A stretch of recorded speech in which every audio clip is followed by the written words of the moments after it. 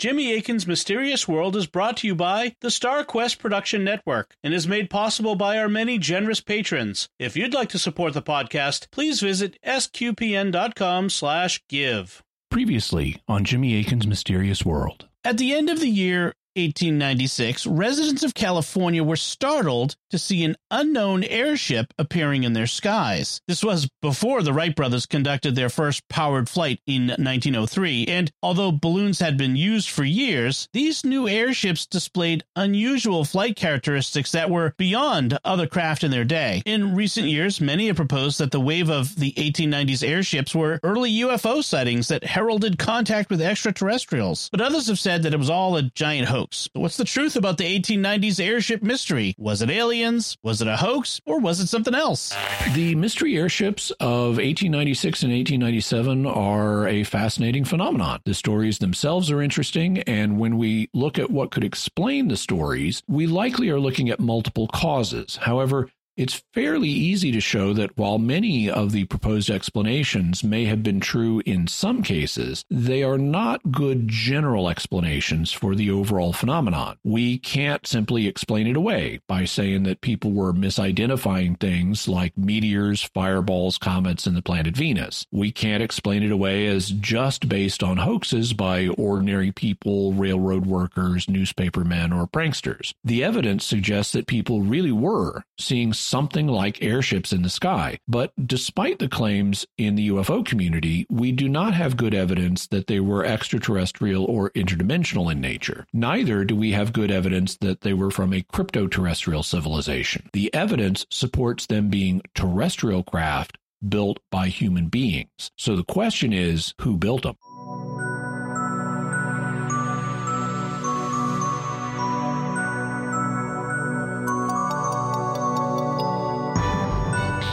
You're listening to episode 280 of Jimmy Akin's Mysterious World, where we look at mysteries from the twin perspectives of faith and reason. In this episode, we're talking about the secret origins of the 1890s mystery airships. I'm Dom Bettinelli, and joining me today is Jimmy Akin. Hey, Jimmy. Howdy, Dom. For 7 months, between 1896 and 1897, hundreds of people reported seeing strange airships in the sky. They're known as the mystery airships, the phantom airships, or the ghost airships. Some people think that they were the earliest UFOs from another planet. Last week, we examined many of the theories about the airships, and we were able to eliminate many of them. But part of the mystery remains unsolved. So what were the airships? Who was behind them? And was the government involved? That's what we'll be talking about on this episode of Jimmy Akin's Mysterious World. Jimmy, what do we want to say to begin today? Just a minor note before we get into the second half of our mystery. I wanted to mention that you did some really great artwork for today's episode using an AI, but it's not an actual photograph of an airship, though we will have an actual photograph later in this episode for those who are watching the video version. In any event, it's an illustration of how folks in the future will need to be cautious about AI artwork and whether it's artwork or a real photograph. Very good. Now, last week you concluded that the mystery airships were real, that we have good evidence from solidly sourced accounts of people who are known to have been real, who saw them, and who even talked with their crew. You concluded that although you can't rule out that there were aliens visiting Earth in the 1890s, that at least the bulk of the airships were built and manned by humans. What can we figure out about them and where they came from? Well, some very interesting work has been done on this subject by Michael Busby in his book Solving the 1897 Airship Mystery. One of the things Busby did was study reports of airship sightings in Texas, and he plotted not only where the airships were seen and when, but also the direction that they were traveling. And this let him estimate where the airships had a landing place that they could stay during the daytime because they traveled almost exclusively at night. Why was that? Why would they travel by night rather than during the daytime? There are a number of possible reasons. One is that the group was generally trying to be fairly secretive. According to witness accounts, the crew said that they were testing experimental craft. And if you've got a new and improved airship design that you're testing, you don't want too much attention because there was a race among inventors at the time to build better airships, and you don't want someone else learning about your design and stealing aspects of it, especially if you haven't yet secured a patent on it from the U.S. Patent Office. So traveling at night would mean fewer people would see the airship, and there would be less attention than if they'd been regularly flying around in the daytime. Another possible reason, although it's a little surprising, is that it may have been more comfortable for the crew. According to an account published on Sunday, May 16th in the Dallas Morning News, a witness met the owner of an airship after it startled his horses. The owner was a man named Mr. Wilson, and the paper reported, as a reason for traveling almost entirely by night, Mr. Wilson stated that it was because they had not yet become accustomed to being in such dizzy heights, and they feared to see the distance below them. They are not aeronauts and do not claim to possess the nerves or coolness of that class of people. At the time, aeronauts were people who went up in balloons, and most people had never had a perspective from off the ground. You might climb a tree, but that would be about it. And even today, many people are afraid of heights, and lots of people were and are afraid of going up in airplanes, despite the fact that airplanes are a totally normal thing now. I happen to be one of those people. I will fly, but I don't like it. I'm not afraid of heights, but I am afraid of crashes. And even though I know the air safety statistics, that doesn't make the fear vanish. So I'm like Zephram Cochrane. I didn't build this ship to usher in a new era for humanity. You think I want to go to the stars? I don't even like to fly. I take trains. So you can imagine how a group of engineer-inventor types could be freaked out by traveling hundreds of feet in the air when that's a completely new experience for you. And so by traveling at night, you just largely looked down and saw darkness. You weren't hit in the face with the reality of how high up you were, and you and your crew might feel more comfortable. Michael Busby also proposes another reason that the airships would travel by night, which was to keep from getting shot at, because people like shooting at things. As we discussed in episode 189 on the Hindenburg disaster, when the first hydrogen-filled balloon was tested in Paris, France in 1783, it flew 13 miles to a nearby village, and by that point it had lost enough hydrogen that it started to descend. The villagers thought it was a monster attacking them from the sky, so they did what you should do if a monster is attacking you from the sky. They attacked it right back and defended the village using pitchforks, scythes, and short-barreled blunderbuss guns to destroy the menacing creature. Here in America, there are newspaper accounts of people on the ground shooting at airships, including a whole bunch of guys who were doing a military drill, and when an airship flew over, they opened fire on it. And by traveling in the darkness, there would be fewer people out and about who would be likely to shoot you, and they'd also be less likely to hit you in the darkness.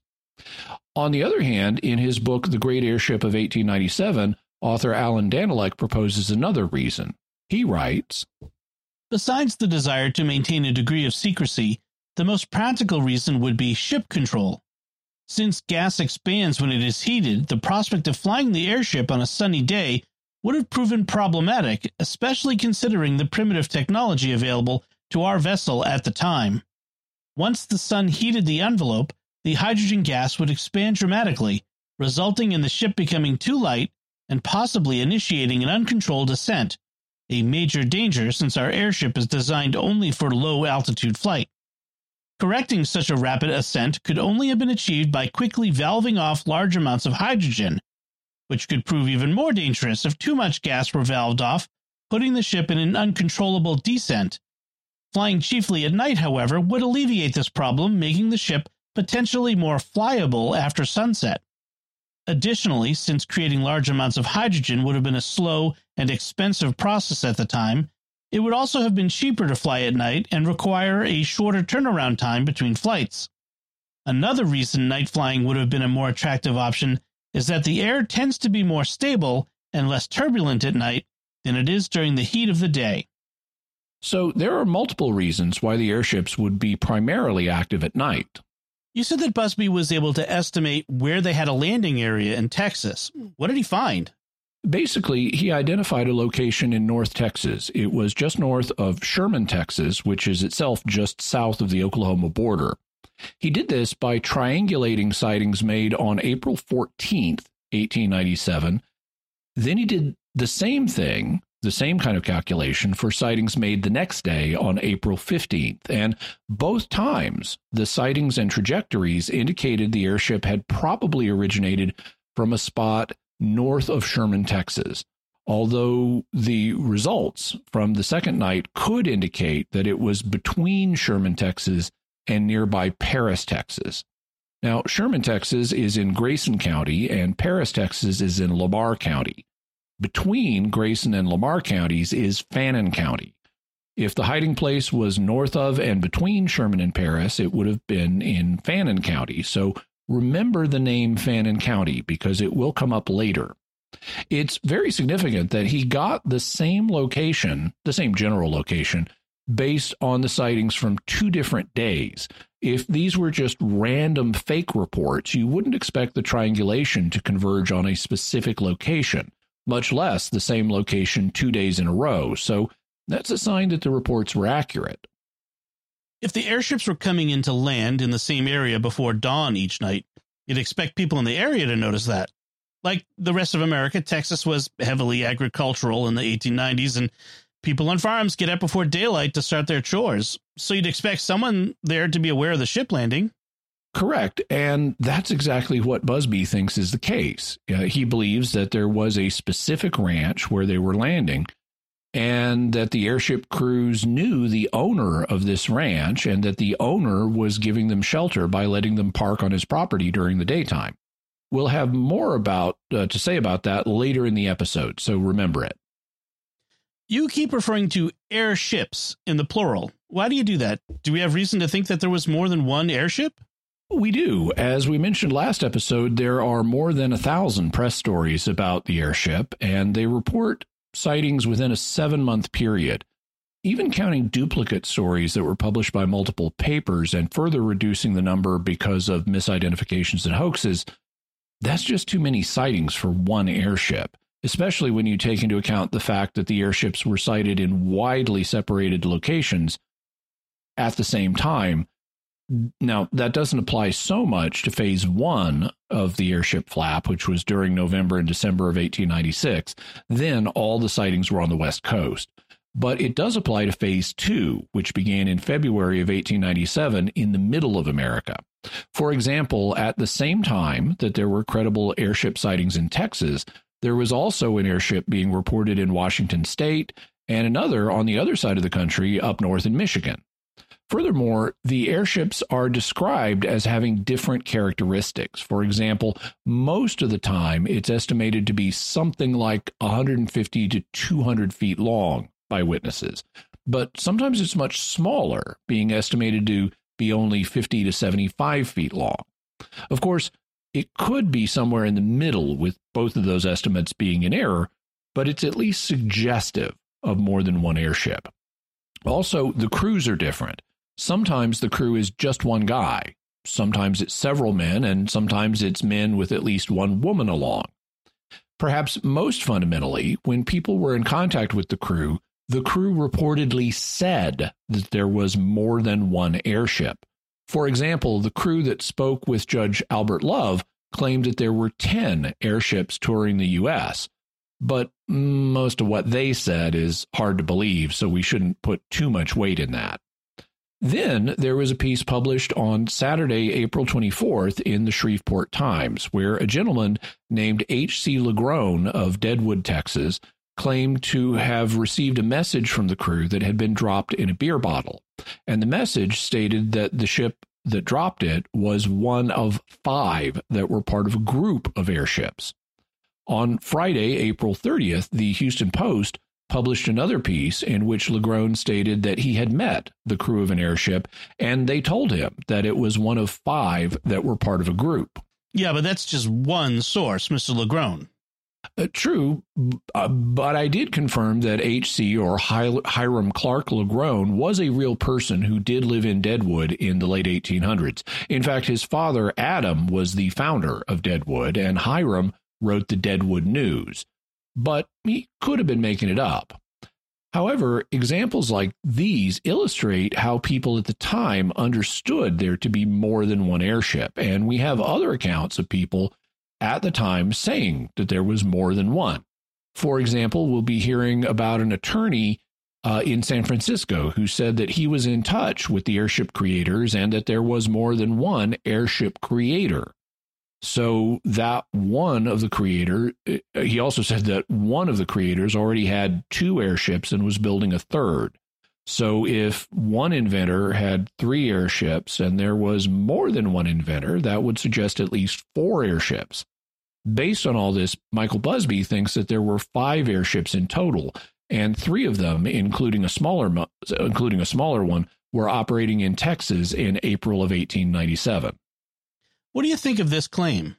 I don't think it's implausible. At the time, there were lots of inventors trying to come up with new improved airship designs. And like any people who are intensely interested in an activity or hobby, some of them likely knew each other. They may have formed an airship inventors club as a social group, or they may have formed a business interest where they pooled their resources to work on their designs. And then they decided to have a group event where they would go out and start testing their designs at the same time, perhaps as a final testing run to perhaps in part create a sense of mystery and get publicity in anticipation of a big public reveal. Now, not all of the airships being reported may have been part of this effort. Given how many people were working on the problem, there could have been some unrelated efforts that also were being tested at this time, and they got lumped in with the big test being done by this group.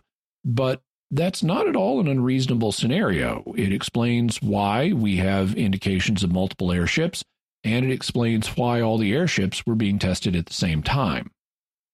Is there any way to figure out who the airship creators may have been? Our starting point for that would be things that the crew reportedly said when they talked to witnesses. Now, as we said last episode, we shouldn't automatically believe everything the crew is reported to have said. We saw a really good example of that last episode with the encounter where the crew allegedly told Judge Albert Love that they were from the unbelievable North Pole land.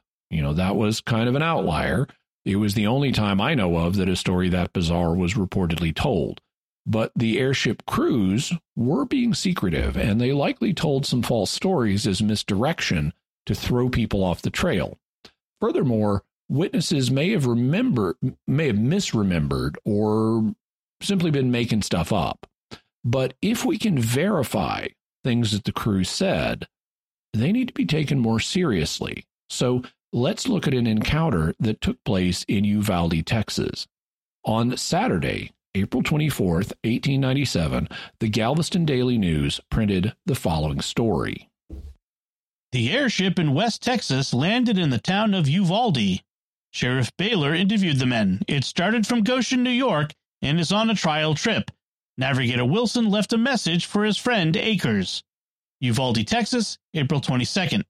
That Uvalde has been visited by the famous airship that has created so much excitement in Texas the past week or more, there is no room to doubt. The airship was sighted by Sheriff H.W. Baylor about 10 o'clock Tuesday evening, April 20th. Mr. Baylor's attention was first attracted by a bright light and the sound of strange voices in the alley back of his residence. He went out to investigate and was surprised to find there the airship, ship, and crew of 3 men.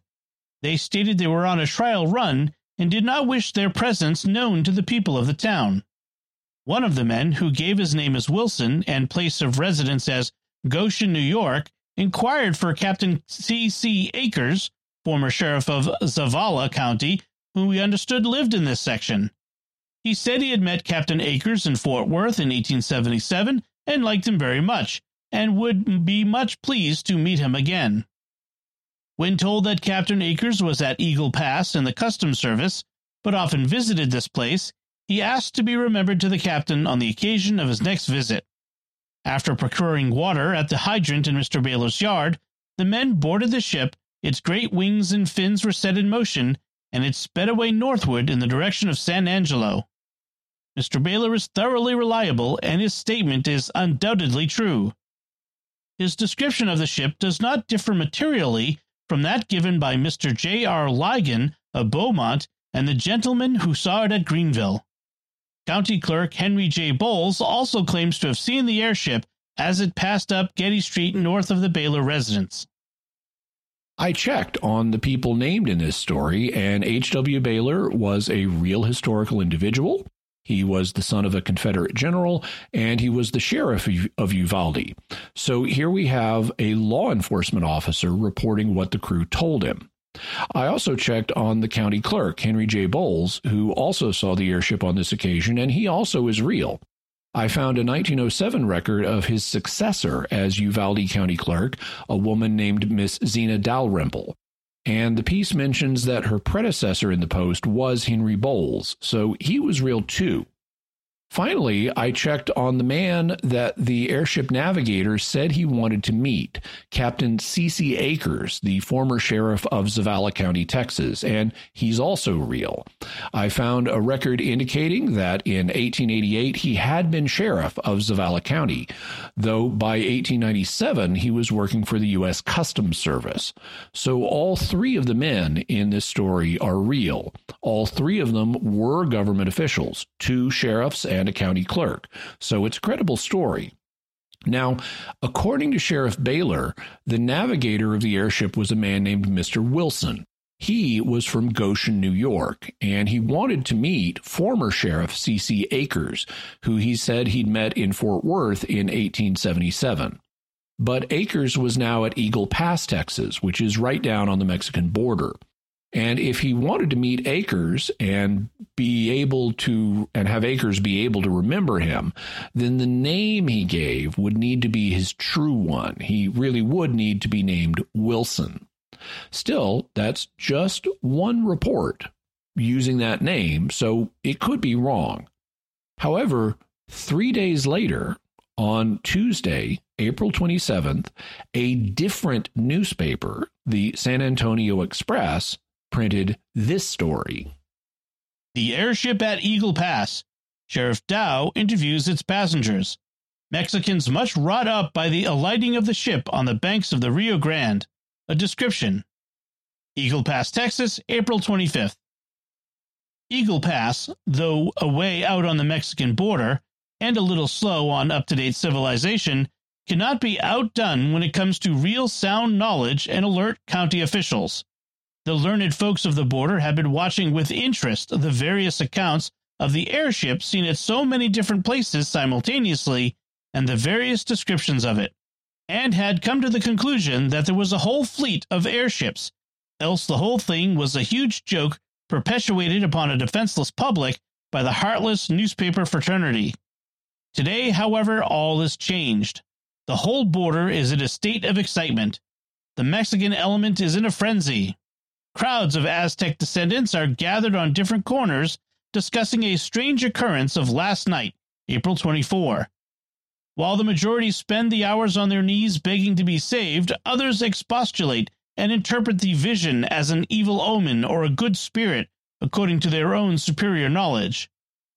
The Express reporter's attention was attracted, and he immediately went in quest of Sheriff R.W. Dow, whom he found in a great state of excitement, relating his experiences to a group of substantial citizens. The reporter waited till the sheriff gained his equilibrium and got the following account of the cause of the commotion. Last night, about 12 o'clock, some Mexicans came running to my house and told me that a very strange thing of some kind had come down from above and stopped on the bank of the Rio Grande just below Fort Duncan. I went at once to the place and found an airship and 3 men on board. They were just from Uvalde and claimed that they had solved the problem of traveling by air. They're going from here to the Devil's River country to locate a herd of buffalo that was seen over there some time ago by Mr. Duval West and some hunters from Galveston. The men are all well known in West Texas, but do not care to have their identity known to the public just yet. One of the men inquired for Captain C.C. Akers of this place, but was told Mr. Akers was over the river counting some sheep that Mr. Shrimp is getting ready to ship to market. They filled their canteens with water from the Rio Grande and flew off. They invited me to accompany them, but district court being in session, I could not accept. Mr. Dow says it was so dark that he could not see the vessel so as to describe it. but he saw the men board it and fly away. I checked, and Sheriff R.W. Dow was a real individual. I found a table of Texas County officials from 1899, and he was the sheriff of Maverick County, whose seat is Eagle Pass. According to Sheriff Dow, the airship crew said that they had come from Uvalde, where they had been 3 days earlier, according to Sheriff Baylor, so that corresponds. Sheriff Dow didn't say what their names were, since he wanted to keep that quiet, or since they wanted to keep that quiet, though he did say they were well known in West Texas. And he said that they were looking for Captain C.C. Akers, though he wasn't there at the moment. Instead, he was over the Rio Grande in Mexico on business, which would have been with his current job with the U.S. Customs Service. So the airship travelers left. Since Mr. Wilson told Sheriff Baylor that he'd met Captain Akers in Fort Worth in 1877 and Akers was a real individual, it would be very interesting to know if Akers could confirm having met him. Yeah, it would be very interesting to know that. And the editors of the Galveston Daily News thought so too. So they followed up and asked Captain Akers, and they printed his response the day after the ship visited Eagle Pass on Wednesday, April 28th. Airship inventor Wilson was of a mechanical turn of mind and formerly lived in Fort Worth, remembered by his friend, who says he promised to startle the world with his aerial invention. Eagle Pass, Texas, April 27th. Noting that on the airship said to have been seen by Sheriff Baylor in Uvalde was a man who gave his name as Wilson. I can say that while living in Fort Worth in 76 and 77, I was well acquainted with a man by the name of Wilson from New York State and was on very friendly terms with him. He was of a mechanical turn of mind and was working on aerial navigation and something that would astonish the world. He was a finely educated man, then about 24 years of age, and seemed to have money with which to prosecute his investigations, devoting his whole time to them. From conversations we had while in Fort Worth, I think that Mr. Wilson, having succeeded in constructing a practical airship, would probably hunt me up to show me that he was not so wild in his claims as I then supposed. I will say further that I have known Sheriff Dow many years, and know that any statement he may make can be relied on as correct. C.C. Akers. So there we have it. A real known individual confirms that he did know a New Yorker named Wilson in Fort Worth in 1876 and 77, that Wilson was well educated, that he had a mechanical bent to his mind, that he was working on the problem of aerial navigation, that he had money, and that the two were friends to the point that he thought Wilson would come try to look him up to show him that he'd finally succeeded with his airship designs. So it looks like one of the people involved with the airships really was named Wilson. But if there was more than one airship designer, do we have any idea of the other names? We do. There were multiple airships and airship crews, and when people talked to them, they gave several names that Michael Busby followed up on in his book. We won't go into all of them, but here's a story that ran in the Dallas Morning News on Monday, April 19th, about an encounter in Stephenville, Texas. The Great Aerial Wanderer. It is either a reality or Ananias and Sapphira were mere amateurs. Found on the ground at Greenville and Stephenville and exploded at Decatur. Stephenville, Texas, April 17th.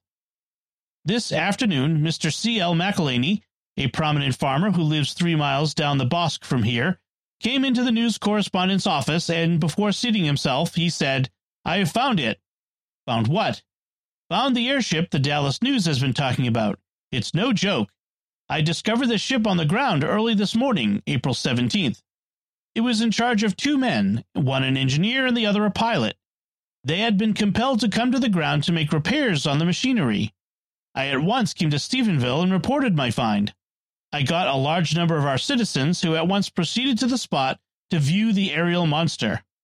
Among those who viewed the wonderful machine were Colonel James U. Vincent, Eugene Moore of the Stephenville Empire, Mr. Charles Bassel of the Stephenville Journal, Judge W. W. Morse, Senator L. N. Frank, Mr. M. F. Martin, Dr. S. D. Naylor, Judge Thomas B. King, Mr. J.C. George, Dr. M. Day, J.H. Cage, S. Frank, W.P. Orr, Mayor of the city, James Collins, Mr. Lee Young, Dr. R.S. Cameron, Dr. J.H. Stewart, A.M. Borders, S.C. Buck, Honorable J.T. Daniel, ex-District Attorney, Honorable J.W. Carker, District Attorney, Otho S. Houston, and Honorable J.S. Strawn, District Judge, and many other of our prominent citizens. The airship ship is very much as reported by the news heretofore. It consists of a cigar-shaped body about 60 feet in length, to which is attached 2 immense aeroplanes, that is, wings, and the motive power is an immense wheel at each end, in appearance much like a metallic windmill. It is driven by an immense electric engine, which derives its power from storage batteries. The crew consisted, as stated, of 2 men who gave their names as S.E. Tillman and A.E. Dahlbehr. They report they have been making an experimental trip to comply with a contract with certain capitalists of New York who are backing them. They are confident they have achieved a great success and that in a short time the navigation of the air will be an assured fact. They refuse to have their machine critically inspected and refuse to talk further as to their plans for the future.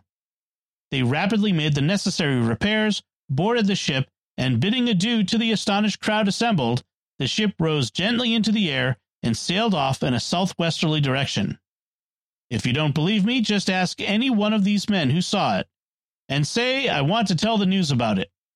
This is one time old Erath County, Texas is ahead, the first place the airship has been seen to light. And say, what do you reckon is going to happen when dynamiters get to riding in airships and dropping bombs down on folks and cities? Is this world ready for airships? Without an answer, Mr. McElhaney went forth to tell the news. Now, Erath County, Texas was not actually the first place that an airship was seen to have landed, but McElhaney gave an impressive list of names, as Michael Busby summarizes. The distinguished list includes a colonel, a railroad executive, a newspaperman, 2 judges, a senator, 4 doctors, the mayor of Stephenville, a district attorney, an ex-district attorney, a district judge, and other prominent citizens. I didn't check every name on the lengthy list, but I did check multiple ones, and I can report that Eugene Moore was real, and he was the owner of the Stephenville Empire. Charles Bassel was also real, and he was the publisher of the Stephenville Journal. Louis Napoleon Frank was real, and he was a Texas senator. Thomas Benton King was real, and he was a judge in Erath County. Mayor W.P. Orr was real, and I found a record of him. J.S. Strahan was real, and he was a judge. After verifying that many distinguished individuals, I gave up on looking for more. And it's quite unlikely that a farmer, just a local farmer like McElhaney would lie in print about so many prominent local individuals having seen the ship, and less likely still that he would invite the newspaper to check with them. The local publishers of the Stephenville Empire and the Stephenville Journal alone could have made his life hell by attacking him in the local papers if he was lying, which makes what Mr. McElhaney said worth paying attention to. He said that the ship landed because it had something broken and needed repairs, which is a common reason the ship was said to have landed, and it's exactly what you'd expect of an experimental vessel using new technology on a shakedown cruise. He also said that the airship was being financed by backers in New York. So there's our New York connection again, like with Mr. Wilson of New York. And he gave the names of the 2 men aboard the ship. He said that one was named S.E. Tillman and the other was named A.E. Dahlbehr. Both Tillman and Dahlbehr are very uncommon names. And in this case, he gave us their first and middle initials as well, which should make it easy to find them if they were real people. You said that Michael Busby thought he had located where the Texas airships were parked during the daytime, that it was located in North Texas near the Oklahoma border, and that it was a specific ranch whose owner was sheltering their project from public view. Was he able to identify a specific ranch? He was, and on Saturday, April 24th, the Galveston Daily News ran this story. At Conroe, Montgomery County, Texas, April 23rd. Our little city is all agog today over the report of a most remarkable incident that occurred last night at the hotel. Professor G.L. Witherspoon, proprietor of that hostelry, Major Dan D. Donahue, auditor of the Texas, Louisiana, and Eastern Railroad, Colonel A.H. Traylor, tax collector, and John Warengerger, merchant, were engaged until 1 o'clock in a social game of dominoes when they were disturbed by a call from 3 strangers who said they were from San Francisco, California. They were most reliable gentlemen and made no hesitancy in stating they were traveling in an airship from San Francisco en route to Cuba via El Paso, Conroe, and New Orleans. They had left the ship at Williams Ranch near town and walked in to get supper by way of a change. Major Donahue says that he feels like he has interviewed natives of the moon, as heretofore he has scoffed at the idea of an airship, and he and his friends on last night gracefully declined an invitation to inspect the wonderful aerial traveling machine, but when, less than an hour after his midnight visitors had taken their leave, he saw the ship rise majestically from the earth, illuminated by brilliant electric lights, and plow its way through space, his skepticism vanished, and the strange reality of an airship was stamped on his senses and vision. Major Donahue is one of the most popular citizens, and in the main a quiet and most unassuming gentleman, and his statements, especially when corroborated by the evidence of such gentlemen as Messrs. Witherspoon, Traylor, and Warenberger, are accepted as gospel truth.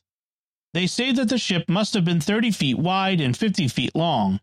They watched it until it looked like a bright star just above the Earth's horizon, and the Major declares he was sober. Incidentally, dominoes has been a popular game in Texas. It's not like that sinful card playing, so good, God-fearing Texans could play dominoes instead. Like my own family, for instance, dominoes are so much more wholesome and so much less sinful. Now, I checked, and G.L. Witherspoon was a real individual, and he did run the Conroe Hotel, just as the story says. According to the story, the men were playing dominoes when at 1 a.m., 3 strangers showed up at the hotel. They said they were from San Francisco, which is where Phase 1 of the airship sighting started. And they said they were heading for Cuba. So there's the Cuba story again, which other airship crew members had told. The men said that after parking their airship at a nearby ranch, they decided to go into town to get supper for once instead of just eating at the ranch or on the ship, I guess.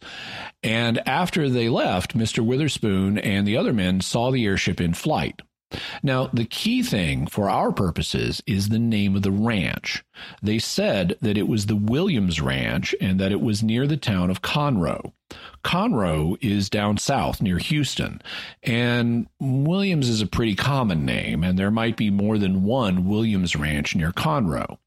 But another clue was in the newspaper record as early as Saturday, April 10th. 2 weeks earlier, when the Dallas Morning News reported about a man working on an airship at a ranch near Paris, Texas, owned by a man called U.S. Marshal Williams. That doesn't give us Williams's first name, but it does tie the airships to a ranch owned by a U.S. Marshal whose name was Williams, and that makes him easy to find because there aren't many U.S. Marshals in Texas named Williams.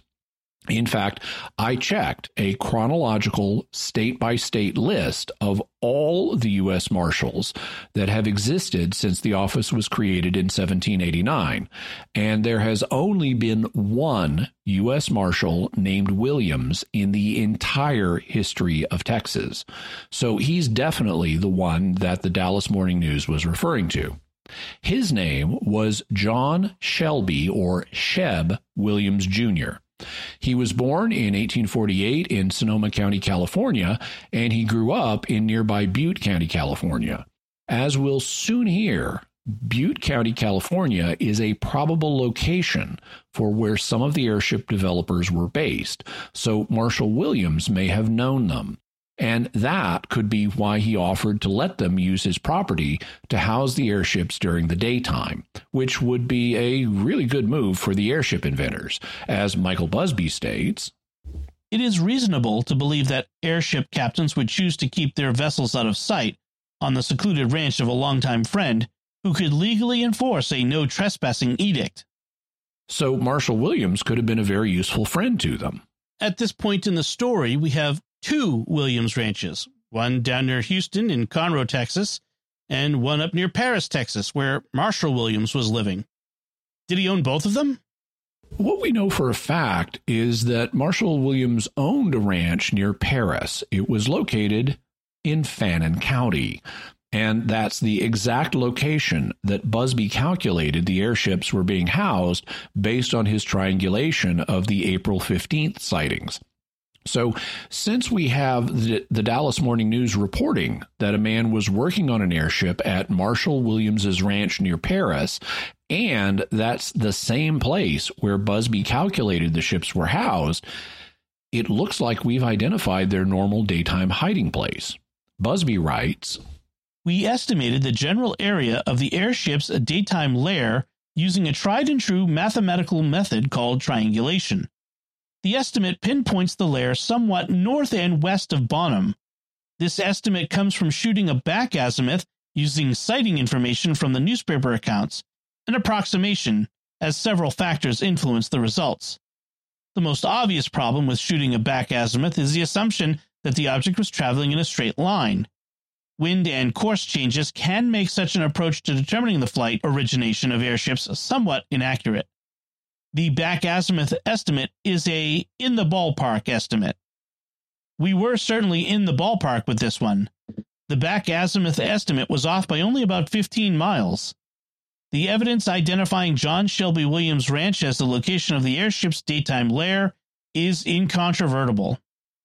So we've got a really good identification of the North Texas location of the daytime hiding spot. But what about the second Williams Ranch down near Conroe? Conroe is near the Texas State Prison System, which is in nearby Huntsville. And Conroe was in Marshall Williams's territory, and he would have spent some time near the prison system headquarters. So it's possible that he also owned a ranch near Conroe. Or it's possible that he had a relative named Williams in Conroe who owned a ranch. And maybe he got the relative to let the three San Francisco gentlemen park an airship there. But even if you throw out the Conroe sighting reported in the Galveston Daily News, we still have really good evidence for the North Texas ranch being the main daytime hiding place, as illustrated by the Dallas Morning News reporting of an airship being worked on there and Busby's calculations based on the sightings and flight paths of the ships. There's one more possible lead for an airship person's name that we should look at. Last episode, we heard the story related by Judge Albert Love, who said the airship crew told a fantastic tale of being from North Pole Land. But they also said that they would be exhibiting their airships in Nashville on June 18th and 19th at the Tennessee Centennial Exposition. You said that an airship inventor contacted the Centennial Exposition about exhibiting his airship there. Do we know his name? We do, and it actually happened before June, which could be because the plans of the group changed. However, on Friday, May 7th, the San Antonio Light carried this story. "Airship that moves. Professor Barnard gives an exhibition of his machine at Nashville and sails 15 miles. Nashville, Tennessee, May 6, 1897. Today at the Tennessee Centennial Exposition, Professor Arthur Barnard, physical instructor of the YMCA of Nashville, began a journey in an airship constructed by himself. Professor Barnard promised to sail against the wind after arising into the air, and he did so. The airship will be continued in use at the exposition. Professor Barnard said he would land at the starting point tonight. The ship is 46 feet long and 20 in diameter. Mr. Barnard, who returned with his airship tonight, says that he has perfected a machine which will fly under ordinary conditions. He said tonight that it was not perfect, nor could it be perfectly controlled. But he believed that he could perfect it so that its course could be controlled. After disappearing from view this morning, the ship circled around, the navigator hoping to meet with a favorable current. At last, the ship began to sail to the west, and Mr. Barnard says as far as Watkins, a village 15 miles from Nashville, the gas in the balloon attachment began to give out. He then sought a safe place to descend and came down easily. While aloft, a sudden gust broke one of the spans of the ship. No other damage was suffered. The entire time he was aloft was 1.5 hours. He was returning along the line of the upward flight when he was forced to land. We now have an account of an airship being exhibited at the Tennessee Centennial Exposition by a real, live, known-to-exist person, so that's quite impressive. There are even pictures of the airship that Professor Barnard flew, but when you look at them, questions start arising. One of the things that's clear is that this was a design very different from the other airships that were reported. This was basically a balloon with a single man underneath it, using his feet to pump pedals that would crank a propeller, which is not surprising since Professor Barnard was a bicycle enthusiast, just like the Wright brothers, who developed powered flight just 6 years later. And then there is what is claimed to be a photograph of Professor Barnard's vehicle, and it confirms that it's a balloon with a long bar underneath it rather than a gondola, and wires hanging down to what looks like a bicycle and propeller mounting, though it's hard to tell in the photo since it's on the ground and there are people standing around it. But this thing is way more primitive than the other airships that we've been covering. It isn't remotely like them. So even though I don't want to take anything away from Professor Barnard's personal achievement, it looks to me like this is unrelated to the other more famous airships that were being reported. It's too primitive to be one of them. Now, I can't rule out that Professor Barnard was connected with the other airship inventors. He may have known them and even been part of their broader community, but I don't think we can count on this as solid evidence confirming the North Pole Land airship crew and what they told Judge Love. This looks like a coincidence. Still, at a minimum, it shows just how many inventors there were at the time trying to crack this problem. We now have quite a number of names of people alleged to have been involved as possible airship creators. Before we look and see if the named individuals actually existed, are there any other names we should consider? There is one, and to reveal it, we need to go back to Phase 1 of the airship reports in November and December of 1896 in California. So we're about to go all the way back to the very beginning and uncover how the phenomenon started. And before we go back, I want to take a moment to thank our patrons who make this show possible, including Eric R., Patricia S., Evgeny G., Dixie P., and Father Terrence D.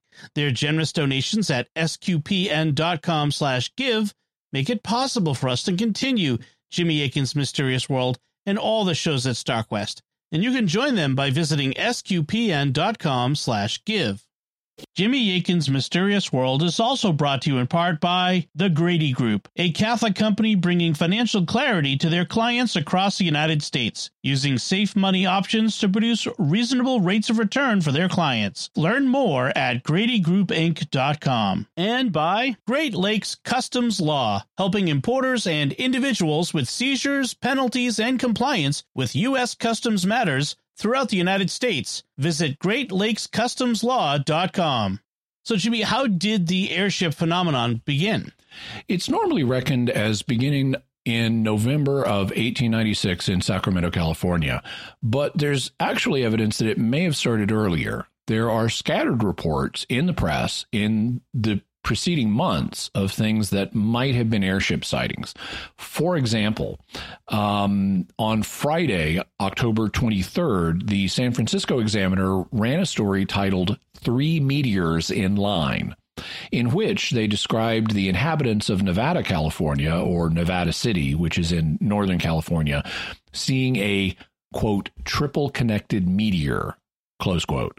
Now, you might think that this would mean 3 shooting stars in a line, in which case it would probably originally have just been a single meteoroid in space that then broke into 3 parts when it entered the atmosphere. And the phenomenon would have only lasted for a few seconds. But that wouldn't be particularly newsworthy. And people back in the day used the word meteor to refer to more things than we do now.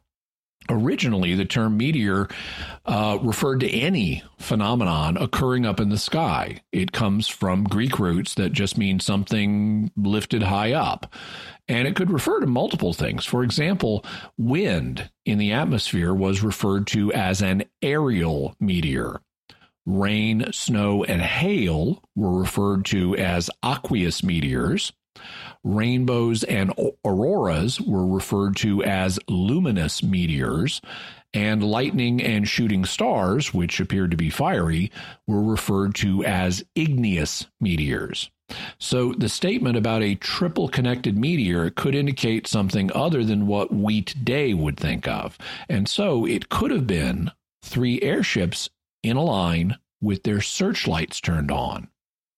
The same issue of the San Francisco Examiner also had an article titled "A Queer Thing in the Sky," which said that visitors at the famous Cliff House in San Francisco had seen something that looked like a comet with a fiery head and tail zooming over the water. But comets don't whiz rapidly through the sky. They're very slow moving. You can't see them move with your eyes. So some have thought that this might have been an airship with its headlight turned on. The next day, Saturday the 24th, the Oakland Tribune also commented on the triple meteor, saying that it looked as if 3 luminous bodies were traveling, which isn't something you'd say about 3 shooting stars, because they were familiar. So it could suggest airships. When the main phenomenon began, the San Francisco Call published an account of a hunter named Brown who reported having seen the airship 3 weeks earlier on October 31st. So that also would suggest that the airships were active in the area before the bulk of Phase 1 began.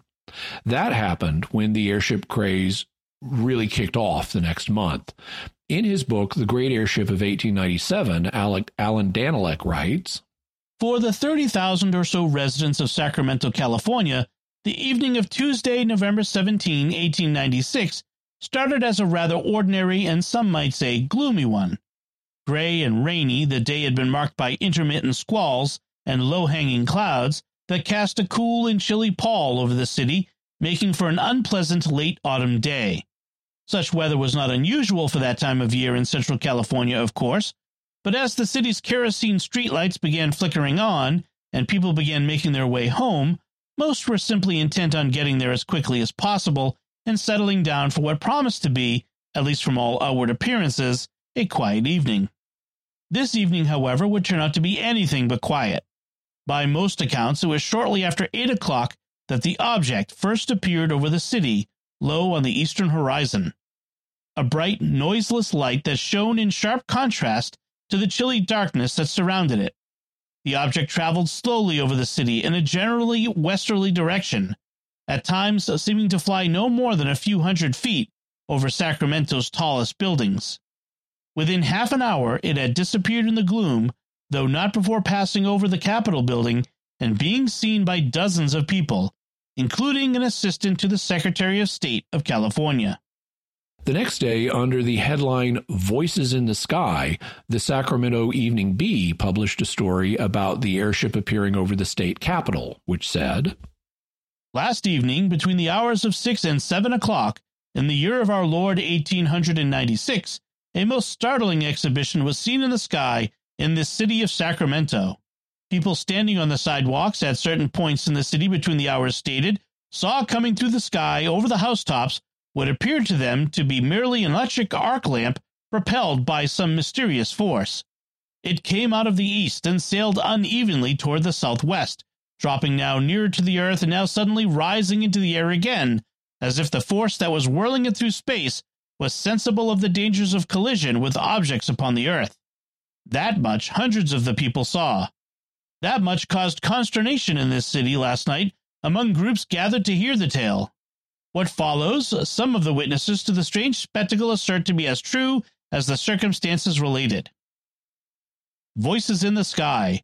Startled citizens last night living at points of the city along a rough diagonal line, yet far distant from each other, declare that they not only saw the phenomenon, but they also heard voices issuing from it in midair, not the whispering of angels, not the sepulchral mutterings of evil spirits, but the intelligible words and the merry laughter of humans. At those intervals where the glittering object, as if careless of its obligation to maintain a straightforward course, descended dangerously near the housetops, voices were heard in the sky saying, "Lift her up, quick, you're making directly for that steeple." Then the light in the sky would be seen obeying some mystic touch and ascending to a considerable height, from which it would take up again its southwesterly course. The light sailed along the line of K Street, so it appeared from those in the eastern part of the city, although it appears that after it had passed 14th Street, it was wafted far south of K. Laughter and words sounding strange in the distance, though fairly intelligible, fell upon the ears of pedestrians along the course of the light who had paused to look up at the novelty. Coming to California. Last night's Bee contained a telegram from New York announcing that a man had perfected an airship and would on Friday of this week, accompanied by 1 or 2 friends, ascend from a vacant lot in the metropolis and go directly to California, which he promised to reach in 2 days. The description furnished in the telegram included an apparatus which was electrical to supply light and power for the astonishing contrivance. It is not regarded as likely, in view of the announcement contained in the dispatch, that last night Sacramento was overswept by this aerial ship. But here is the incident. Here the chronicle of words heard, of a strange spectacle witnessed. Whence the light, which is not a meteor, all agree, came, whither it went, where it now is. These things it is not within the capacity of this article to deal with. Mr. Lusk's story. Charles Lusk, cashier of the Central Electric Street Railway Company, was at his home at 24th and O Streets last evening when, having stepped outside, he saw the remarkable appearance in the sky. He went into the house and told the inmates of what he had seen. This morning Mr. Lusk mentioned the incident to some of the carmen and was amazed to learn from them that they had seen such a light as he described while they were in the neighborhood of East Park. More than that, they heard music and voices. One voice distinctly said, "Well, we ought to get to San Francisco by tomorrow noon." The carmen say they caught some faint idea of the shape of the object that was floating in the air. It was of balloon shape, and they concluded that it was a balloon. The paper noted that the previous evening they had published a telegram from New York announcing a planned air trip from New York City to California that was just about to happen. They thought that this was a coincidence, but there's our New York connection again. And to get from New York to Sacramento in 2 days, like the telegram said, they need to travel at an average rate of 59 miles an hour, which was the equivalent of what passenger trains were doing at the time. It's interesting that some of the witnesses reported hearing music from the airship, which was also reported on other occasions.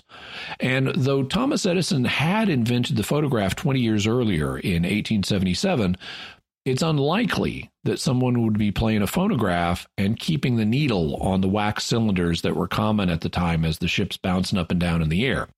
It's more likely that some of the airship crew were playing instruments, perhaps fiddles or perhaps banjos, which were considered the electric guitars of the day, since many more people played instruments back then than they do today, because we now have recorded music, and back then they usually didn't. So if you wanted music, you often had to make it yourself.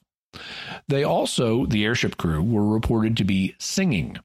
In its reporting of the event, the San Francisco Call says, E. Wenzel, who was employed at Sheld's Brewery, claims that when it passed over him, the occupants were trolling a merry chorus, which, though distant, sounded sweet and clear in the evening air.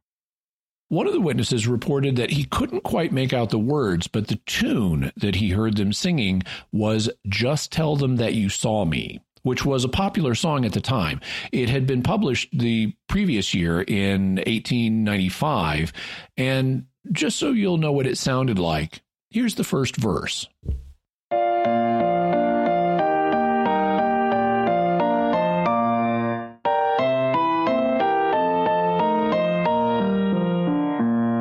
While strolling down the street one eve upon mere pleasure bent, 'Twas after business worries of the day.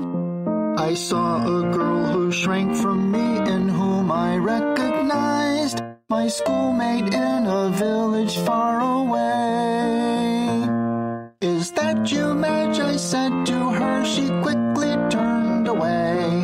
Don't turn away, Madge, I am still your friend. Next week I'm going back to see the old folks, and I thought perhaps a message you would like to send. Just tell them that you saw me. She said they'll know the rest. Just tell them I was looking well, you know. Just whisper if you get a chance to Mother dear, and say I love her as I did long, long ago. I also love that the witnesses heard the crew saying, "Lift her up quick, you're making directly for that steeple," and, well, we ought to get to San Francisco by tomorrow noon. And perhaps they did. But if so, they apparently came back to Sacramento, because they flew over it again 6 days later. Alan Danilek reports, the mysterious light seemed to enjoy a certain notoriety that made it difficult to ignore, especially when it decided to make a repeat appearance, this time not only over Sacramento, but in the largest city in the state, San Francisco. And what was to be even more remarkable this time, it would make its presence known over both cities, separated by a distance of nearly 90 miles on the same night. The evening of November 22nd was a night very much like that of the 16th, overcast and cool, but drier and with a light but persistent wind. As it had only a week earlier, the light again appeared over Sacramento shortly after dusk, the only difference being that this time it appeared in the northwest skies rather than the eastern sky. And even more interestingly, it appeared to be moving steadily against the prevailing light winds rather than being driven along by them. Fortunately, in that the 22nd was a Sunday evening, considerably more people were available to witness the craft's appearance, amongst them, at least according to some reports, the city's deputy sheriff and his district attorney, all of whom watched the craft for almost half an hour as it flew slowly over the city before finally disappearing over the western horizon. Had the spectacle been confined to the state capital, it would have been newsworthy enough, but the mysterious craft was not done yet. Just a few hours after being seen in the skies over Sacramento, the strange craft appeared over San Francisco, where, at least according to the papers the next day, it was supposedly observed by hundreds of the city's leading citizens, including its mayor. Some witnesses even reported seeing it cruising above one of San Francisco's most famous landmarks, the Cliff House, where it was seen to use its powerful searchlight to frighten the seals on Seal Rock, sending them plunging into the sea in panic, before heading off to the northeast and disappearing into the heavy overcast. After this, the sightings continued to happen, and they spread up and down the West Coast. Danilek states, it's not surprising that accounts of the mysterious airship soon began appearing in newspapers not only in the California area, but all over the Pacific coast. To that effect, over the next few weeks, it was supposedly spotted flying over a dozen cities in California, mostly in the Napa Valley area and in and around San Francisco. On the evening of November 25th alone, it supposedly appeared over 11 different cities and towns around the state. Newspapers even reported the airship as far north as Seattle, Washington, and as far south as San Diego, making the mysterious craft appear to be capable of flying vast distances and at speeds that appeared to be well beyond human comprehension for that era. Danilek tends to assume that there was only one airship, but this also could be explained by there being multiple airships that were being test flown, which is the theory that I would tend to favor. Now, it was at this point that a new figure enters our story. His name was George D. Collins, and he was a prominent attorney in San Francisco at the time.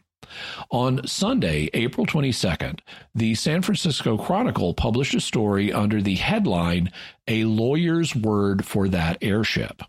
It read, in part, there is a San Francisco attorney, George D. Collins, who asserts that the airship exists, that the inventor is his client, that the strange craft sailed without mishap from Oroville to San Francisco, that it did pass over Sacramento on its way to the bay, and that within a few days this invention, which is the solution of one of the world's oldest and toughest problems, will be navigated in daylight so that all San Francisco may see it, and that it will circle and rise and sink over the central part of the city. Attorney Collins, who occupies offices on the second floor of the Crocker Building, was seen about the matter at his home in Alameda last night.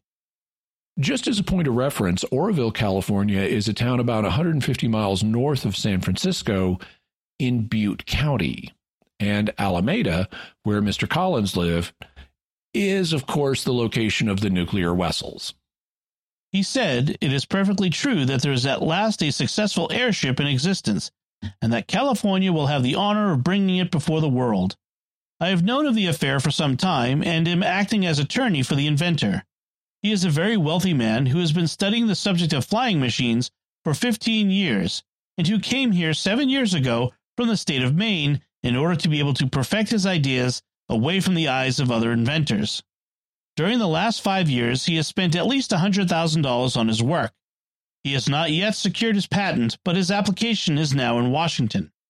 I cannot say much about the machine he has perfected because he is my client, and besides, he fears that the application will be stolen from the patent office if people come to know that his invention is practicable. I saw the machine one night last week at the inventor's invitation.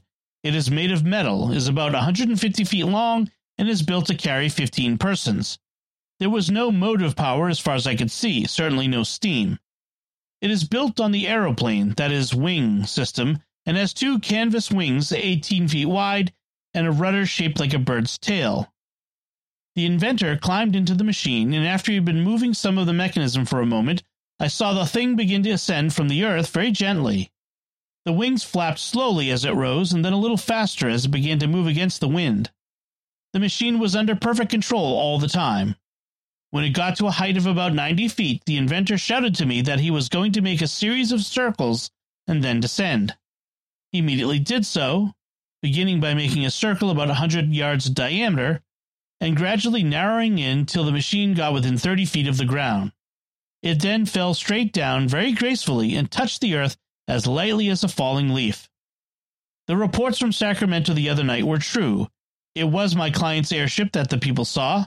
It started from Oroville in Butte County that evening and flew 65 miles in a straight line directly over Sacramento.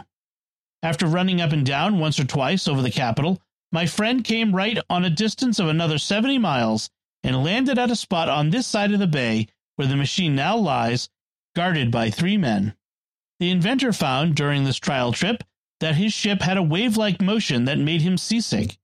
It is this defect that he is now remedying. In another 6 days, the trouble will be done away with, and it is then his intention to immediately give the people of San Francisco a chance to see his machine. He will fly right over the city and cross Market Street a dozen times. I cannot tell you where he is housing the ship or what his name is, as I am under the pledge of secrecy. But it is a fact that the machine does its work perfectly and will astound the world and revolutionize travel when it has been displayed before the public. The inventor can fly with it to New York tomorrow if he wants to. He has forsaken the ideas of Maxim and Langley entirely in building the machine and has constructed it on an absolutely new theory. So the key takeaways from that are that the ship's inventor was a client of Collins's. He was from the state of Maine and had moved to the area 7 years earlier, around 1889. He had spent at least $100,000 or $3.6 million after all the inflation the government has caused on developing his airship. Collins saw a private demonstration of the airship, and he reported that its wings moved up and down, which was consistent with the way some airships were designed at the time, since the lifting power of a dirigible comes from the gas it contains. You don't need to generate lift with the wings, so they play a secondary role. Tests also revealed that the ship swayed in a way that made the inventor seasick, and he was trying to fix this. Although Collins didn't say so, the fact that the ship flew from Oroville in Butte County down to Sacramento suggests that Oroville is where it was built, or at least was being stored, though he indicated that at the moment it was being stored closer to San Francisco. Now, as you'd expect, having a prominent local attorney say that the inventor of the airship was a client generated a lot of focus on Collins, and the papers pressed him for more details.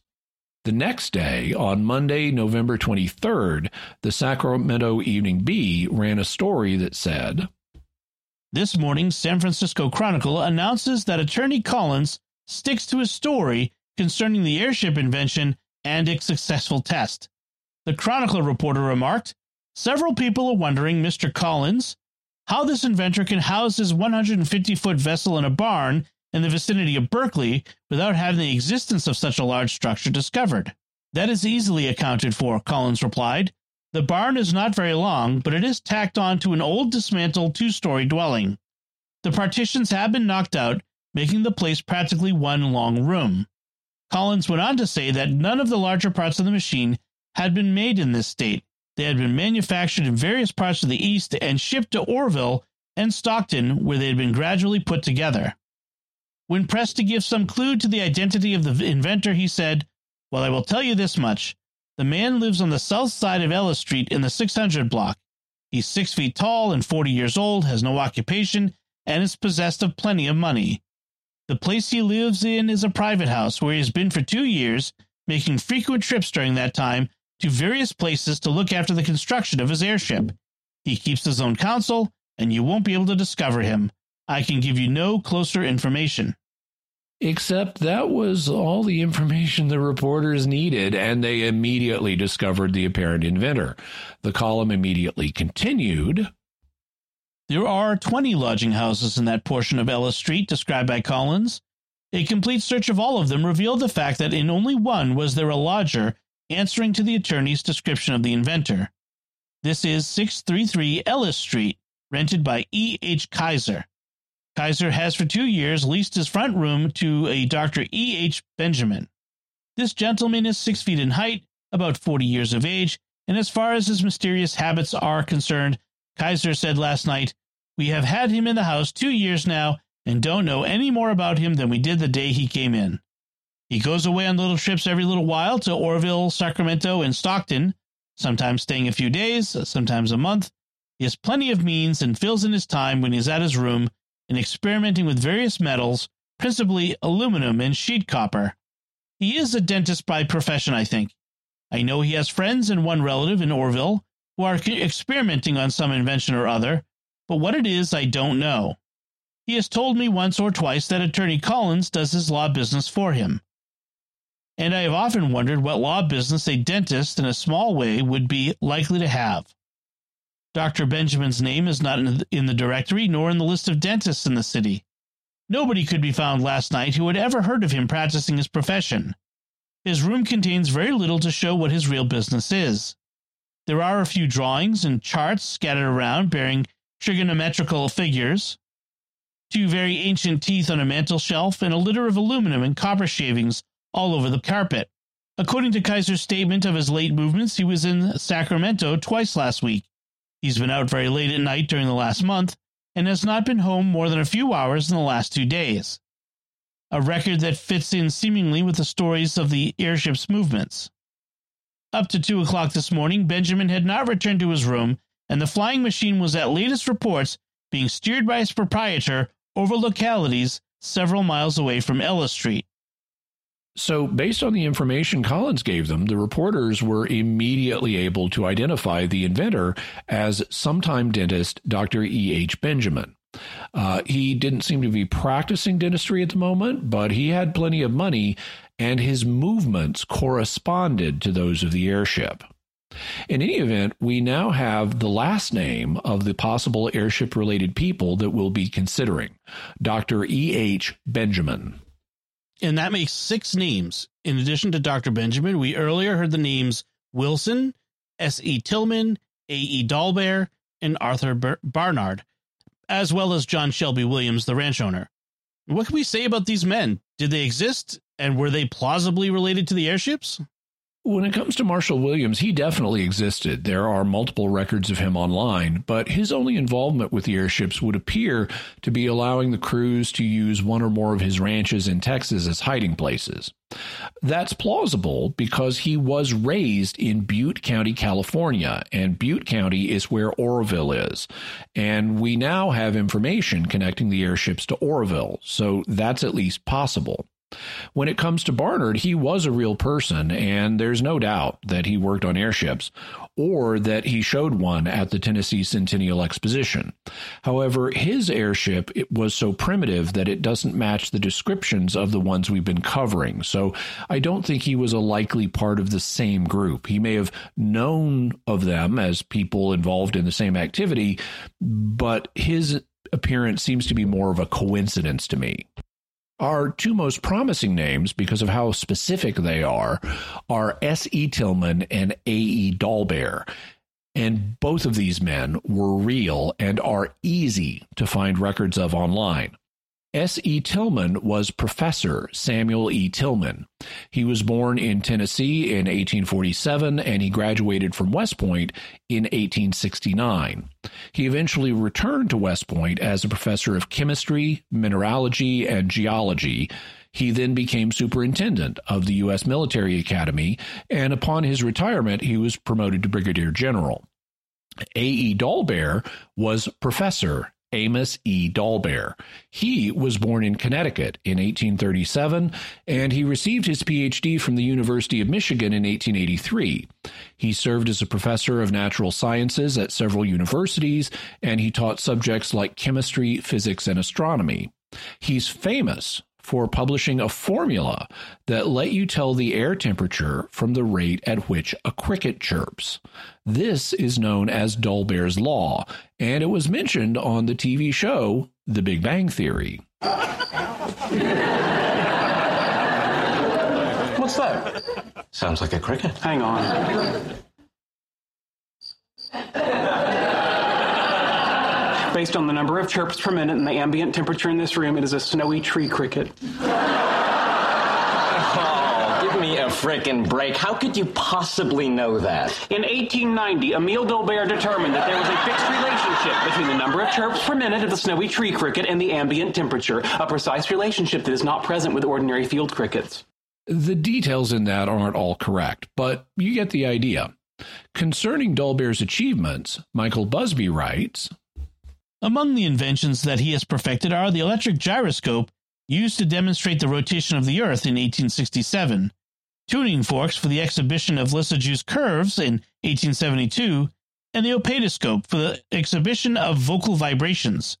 In 1873, he began to study the convertibility of sound into electricity, and in 1876 perfected and patented his magnetoelectric telephone, the basis for his lawsuit against Alexander Graham Bell for patent infringement, and the static telephone in 1879.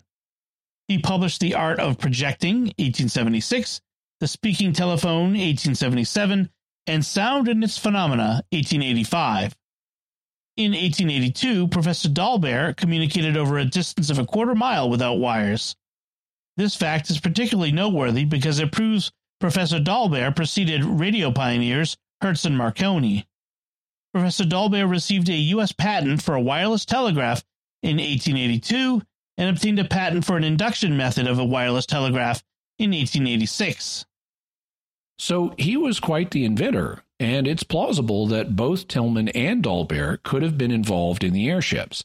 Commenting on reports that some of the airships used electric batteries to power their propellers, Michael Busby writes, note the identification of the storage batteries as the source of electricity. Motive power is again identified as electrical motors fed by storage-age batteries. Dahlbehr and Tillman were university professors with a professional interest in electricity and batteries. Amos E. Dahlbehr was a professor at Tufts University in Medford, Massachusetts. He was a close confidant and friend of Moses Farmer, who between 1864 and 1868 perfected a thermoelectric battery, and in 1868 constructed the largest one ever built for the deposition of copper upon steel to produce the American compound telegraph wire. During the years of 1860 to 1863, Moses Farmer developed alloys of aluminum with copper and other metals. In September 1859, Moses Farmer discovered the law of what is now called self-exciting dynamo, and between that time and 1866, built the first dynamo machine, an invention which, says Professor A.E. Dahlberg, has made possible all the electrical industries of today. Captain Samuel Eskew Tillman was a professor of chemistry at West Point Military Academy from December 23, 1880, until his appointment as the Academy's superintendent in 1917. Professor Tillman authorized the textbook Elementary Lessons in Heat and Essential Principles of Chemistry. So these two guys could plausibly be interested in airship development, and they could have ended up on an airship together when it was seen in Stephenville, Texas. And we have confirmation of that from another source. After Tillman and Dahlberg gave their names in Stephenville, the airship was seen again in New Orleans, Louisiana. And according to a story printed in the New Orleans Daily Picayune on Wednesday, April 21st, reporters in New Orleans checked to see if Tillman and Dahlberg might be staying in their city. They discovered that they were registered under their names in a local hotel, and the paper sent cards to their rooms, apparently looking for interviews, but they didn't respond to the cards as you'd expect of secretive inventors who didn't want to be interviewed. But their names were on the register when there had just been an airship sighting in New Orleans, and that suggests that they were traveling together. The next name on our list was Wilson. That doesn't sound promising, as there are lots of Wilsons in the United States. True, however, since Mr. Wilson gave his name so that he could be mentioned to his friend C.C. Akers, it should at least be his real name. And C.C. Akers confirmed that Wilson was real, that he had been working on airship designs, and that he'd known him back in 1876 and 77 in Fort Worth. Akers also said that Wilson had been about 24 years old at the time, which would mean that he was born about 1850. Sheriff Baylor also reported that he was told that Wilson's airship originated in Goshen, New York. There's also another airship account in which it was said that one of the investors in the airship was a native of New York named Hiram Wilson, whose father was Willard H. Wilson. So we're looking for a Hiram Wilson, son of Willard Wilson, who was born about 1850 in or near Goshen, New York. And Michael Busby found one. By comparing census records and Civil War service records, he was able to identify a specific Willard H. Wilson who was from New York, who he thinks was the father of Hiram. He also found records of Hiram Wilson, and the two apparently moved from New York to California after the war between the states, and then spent time in Texas in the 1870s. So we have a plausible identification. What about Dr. E.H. Benjamin? What can we say about him? Our final manhunt is really interesting, and not so much because of the question of whether he existed. For reasons I can't fathom, Alan Danilek says in his book that we don't have any proof that Benjamin existed, but in Michael Busby's book, he cited all kinds of records for Benjamin, and Danilek recommends Busby's book, even though he comes to some different conclusions. So I assume he read the Busby book and saw all those records. I have no idea why Danilek says we don't have proof of Benjamin's existence. But just to be sure, I went looking myself. And not only is Dr. Benjamin, whose fuller name, as given by the papers, was Elmer H. Benjamin, mentioned all over the place in the newspapers, he was even interviewed by reporters. But I found additional records of him existing. For example, I found a notice in the San Francisco Chronicle from July 13th, 1899, announcing the awarding of doctoral degrees in medicine and dental surgery, and Elmer H. Benjamin is right there and listed as being awarded a doctoral degree in dental surgery. And since these were being awarded in San Francisco, that means we have a dentist in San Francisco named Elmer H. Benjamin. So he apparently took up the practice of dentistry again and got an advanced degree in it. between that and all the other records of him that I've seen, I consider Dr. Benjamin's existence certain. The question then would be whether he had anything to do with the airships. Yes, and this is where it gets really interesting. If, as George Collins implied, Benjamin was his client whose identity he had promised not to reveal, but Collins revealed enough details to let reporters figure out who he was, then you'd imagine Benjamin would be really mad about that. Well, on Tuesday, November 24th, the San Francisco Call published a piece in which they poked fun at Collins for a sudden reversal he'd made. Yesterday, he either had a visit from the irate inventor and an order to quit talking, or else he has just been aroused from a hypnotic condition into which some unknown Svengali plunged him a week ago. Like Charles Dickens' character from Bleak House, Little Joe, he don't know no think about no think. He indignantly repudiates the insinuation that there ever was an airship, and as for his having seen such a thing fly, the very supposition is ridiculous. There certainly was a man who visited him a few days ago with some talk about a flying machine and a patent and a model, but beyond that he's not aware of anything in connection with the matter. He never sent any airship application to Washington, and in short, any man who says he did is a liar and a son of a liar. Mr. Collins thinks it an insult to connect him in any way with anything so vulgarly improbable as an airship. He is sorry to have to tell 200 or 300 people who have listened to his statements that they are, well, storytellers, but he can say no other way out of it. On Sunday, the following scrap of conversation passed between two persons. Mr. Collins, on your word of honor as a professional man, have you seen this airship in successful operation? Yes, I have. But Mr. Collins was evidently in a trance at the time, for he doesn't now remember a word about it.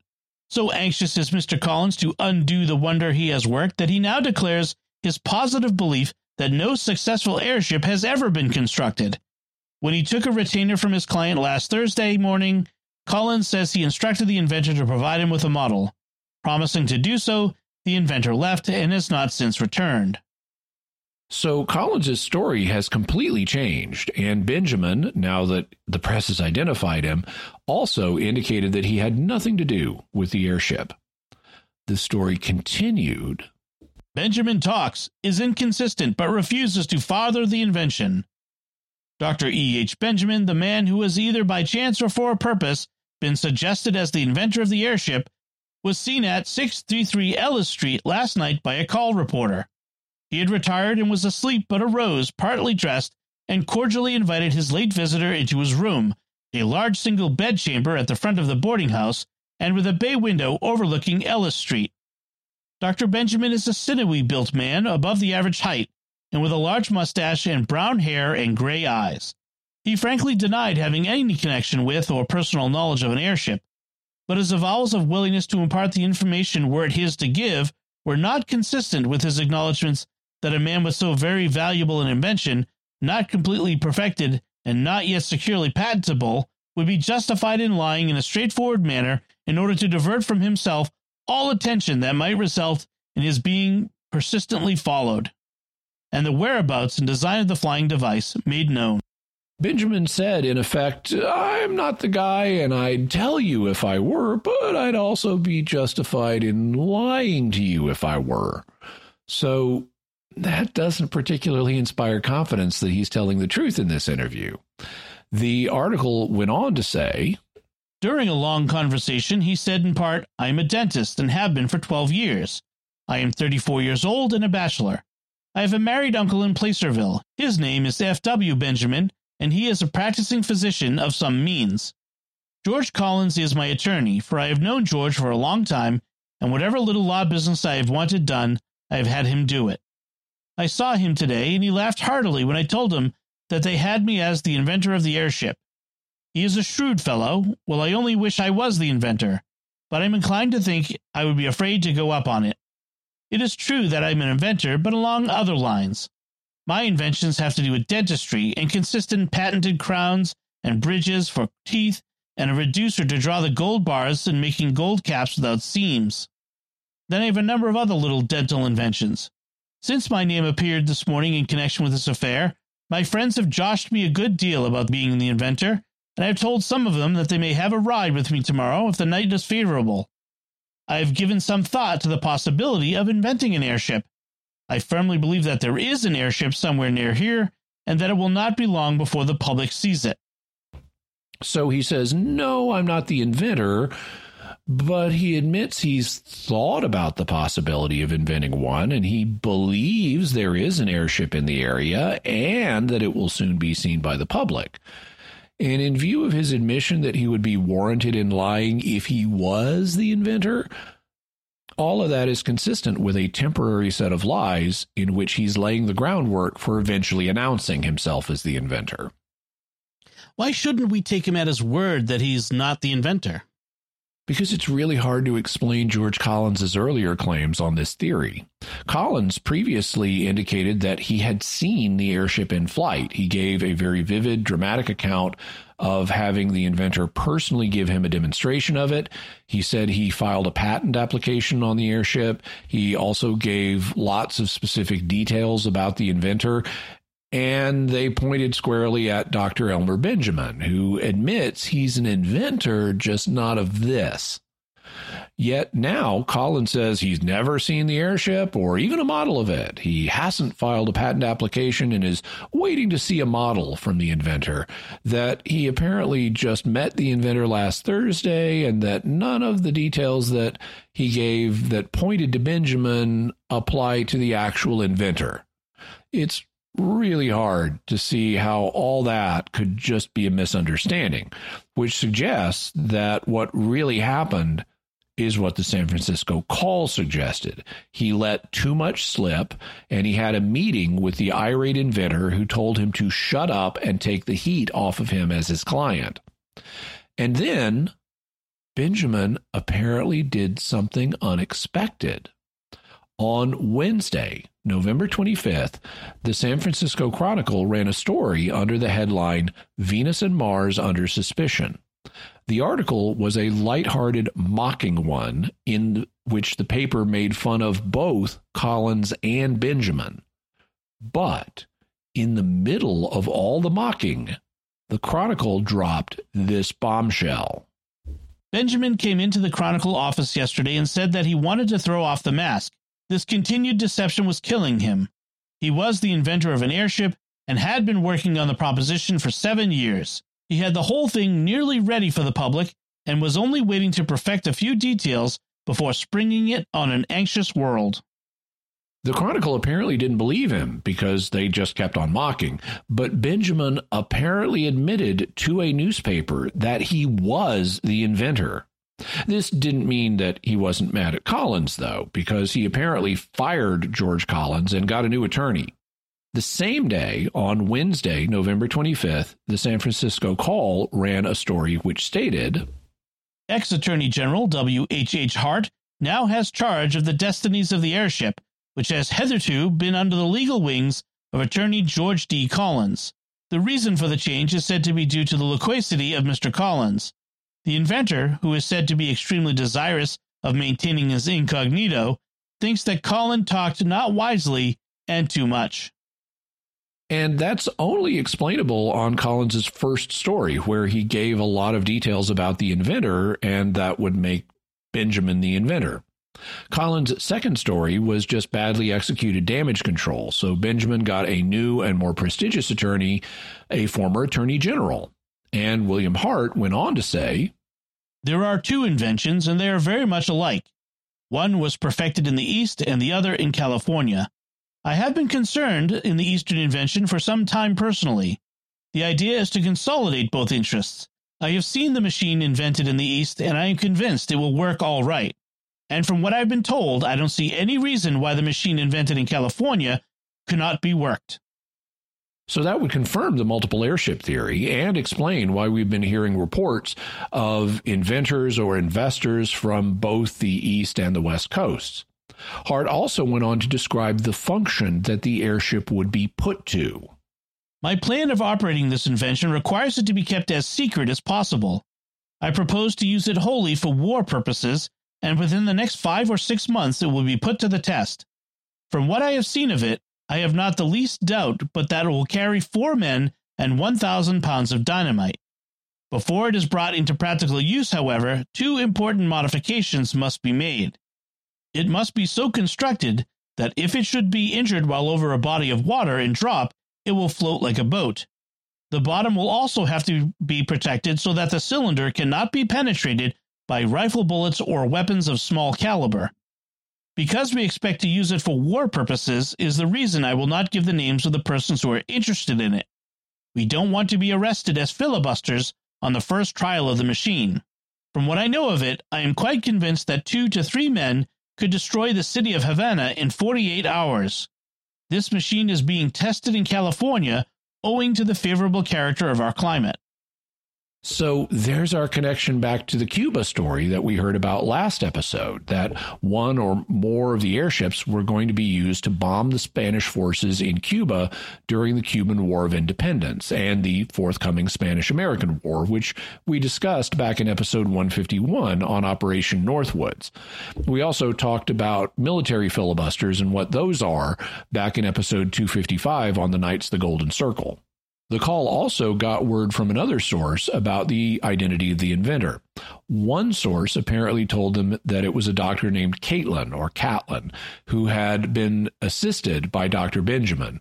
However, this may be mistaken, and I haven't seen any evidence that Dr. Catlin existed. But on the same page, the call carried an interview with another man, a Dr. C.A. Smith. And Smith says he can't say that he's seen the California airship, but he's working on one that will be ready for testing next April and tour the country. Dr. Charles A. Smith was a real man, and he was an airship inventor. On August 11th, 1896, a few months earlier, he had been awarded patent number 585-803 for an airship design that matches the one described in the call. And since he said he would be making a transcontinental journey in April of 1897, well, that was the month that the airship sightings peaked in phase 2. So it's very possible that he was one of the inventors who was active during that phase. So we may have uncovered another name of someone connected with the airships.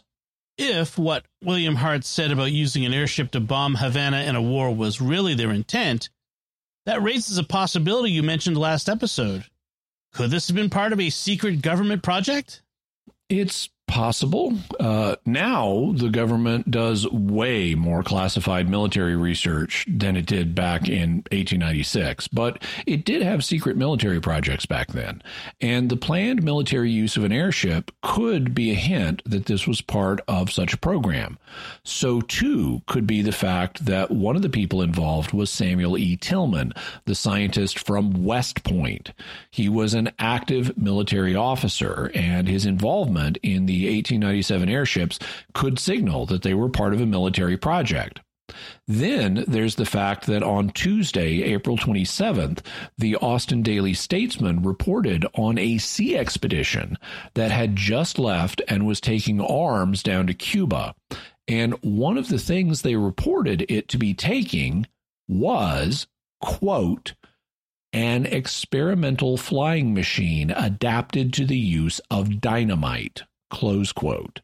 So that sounds like the government may have been involved in researching military airships. Do you see any arguments against the idea that this was part of a secret government project? The most obvious one is the fact that William Hart said he wasn't revealing the inventors' identities because they didn't want to get arrested as filibusters while they were still testing the machines. That would suggest that they were planning an extra-legal activity that the government was not part of. He also indicates that they had a highly commercial motive and expected to be well paid for their activities. He estimates that they would make $5 million or $180 million today in just 6 months. So they apparently expected to be handsomely paid by somebody, perhaps grateful Cubans. And with all that money, they could retire anywhere in the world they wanted or just bribe their way out of any legal trouble for conducting a military filibuster. However, all of that also could be part of a cover story, so I consider it uncertain whether this was part of a government project or not. Even if military men like Professor Tillman were involved, that doesn't mean it was authorized by the government. We now come to our final question from the reason perspective, which is why the airship flap of 1896 and 1897 ended. If these were human inventors, we can't chalk up their behavior to the mysterious, inexplicable ways of aliens. So if it was a military project, why didn't they bomb Spanish forces in Cuba? And if it wasn't a military project, why didn't they announce their marvelous new invention to the world? Well, I've seen it suggested that it's possible they really weren't interested in publicity, that the two phases of the flap could have just been a big joyride, aeronauting festival for an inventors club. But this isn't consistent with the numerous statements that they planned to reveal their airships publicly, or with the way they seemed to court publicity. It looked like they were building up to something, whether that was building up to attracting wealthy financial backers who would invest in them to start a new commercial air travel conglomerate, or whether it was showing what they could do to wealthy financial backers who would pay them to bomb Spanish forces in Cuba. So the fact that they didn't do either of these things suggests that something stopped them. And the question is, what? One suggestion I've seen, just as a possibility, is that they were bought out by the railroad barons. Almost all passengers and a lot of freight are shipped today by the airline industry rather than by the rail industry. And you could foresee that this would happen if we got the problem of aerial navigation solved. So when the railroad barons realized that airships would crush their business, they bought out the inventors and convinced them to keep their design secret, only to have the Wright brothers smash everything a few years later with the invention of powered flight. The problem is that this explanation is entirely speculative. I'm not aware of any evidence for it. But I am aware of evidence for another thing that could have stopped them. And it's illustrated by this story from Tuesday, April 13th, in the Detroit Evening News. Went to smash, airships said to be scattered over Kalamazoo County. Carlsberg, Michigan, April 13th. If reports from Pavilion Township are true, then the much-talked-of airship was not only a reality, but is now a thing of the past. George W. Summers and William Chadburn, old soldiers, claimed to have seen the airship on Sunday evening, April 11th, when they remained up until a late hour in attendance upon a sick horse. The descriptions given by the Patriots are somewhat at variance, but agree in the assertion that the apparition was illuminated at both ends and plowed through space with wonderful rapidity. They had scarcely time for the above observation when a dull explosion was heard and the object disappeared. They declare the report to have been like that of heavy ordnance and to have been immediately succeeded by a distant sound of projectiles flying through the air. Wondering neatly, they proceeded to the house where they passed an excited and sleepless night. While these two men are the only ones who claim to have witnessed the phenomenon, there are many corroborating circumstances as follows. Mr. and Mrs. Wallace say they heard the explosion distinctly, but thought it was thunder.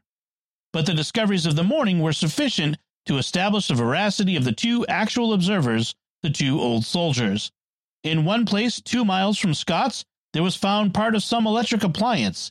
At another point, a propeller blade of some very light material was found in a partially fused condition. 3 men engaged in shingling a barn in Comstock Township affirmed that upon resuming work on the morning following the occurrence, they found their completed work strewn with minute fragments which had in some instances penetrated the shingles and entered the boards beneath. Whatever may be the theories, there is scarcely a doubt that the aerial stranger is gone forever, and that its origin and the experiences of its crew are to remain forever a mystery.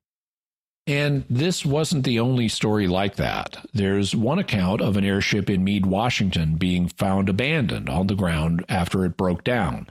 And there are other stories of what were either definitely or possibly airships crashing and exploding. And remember, all this was brand new technology.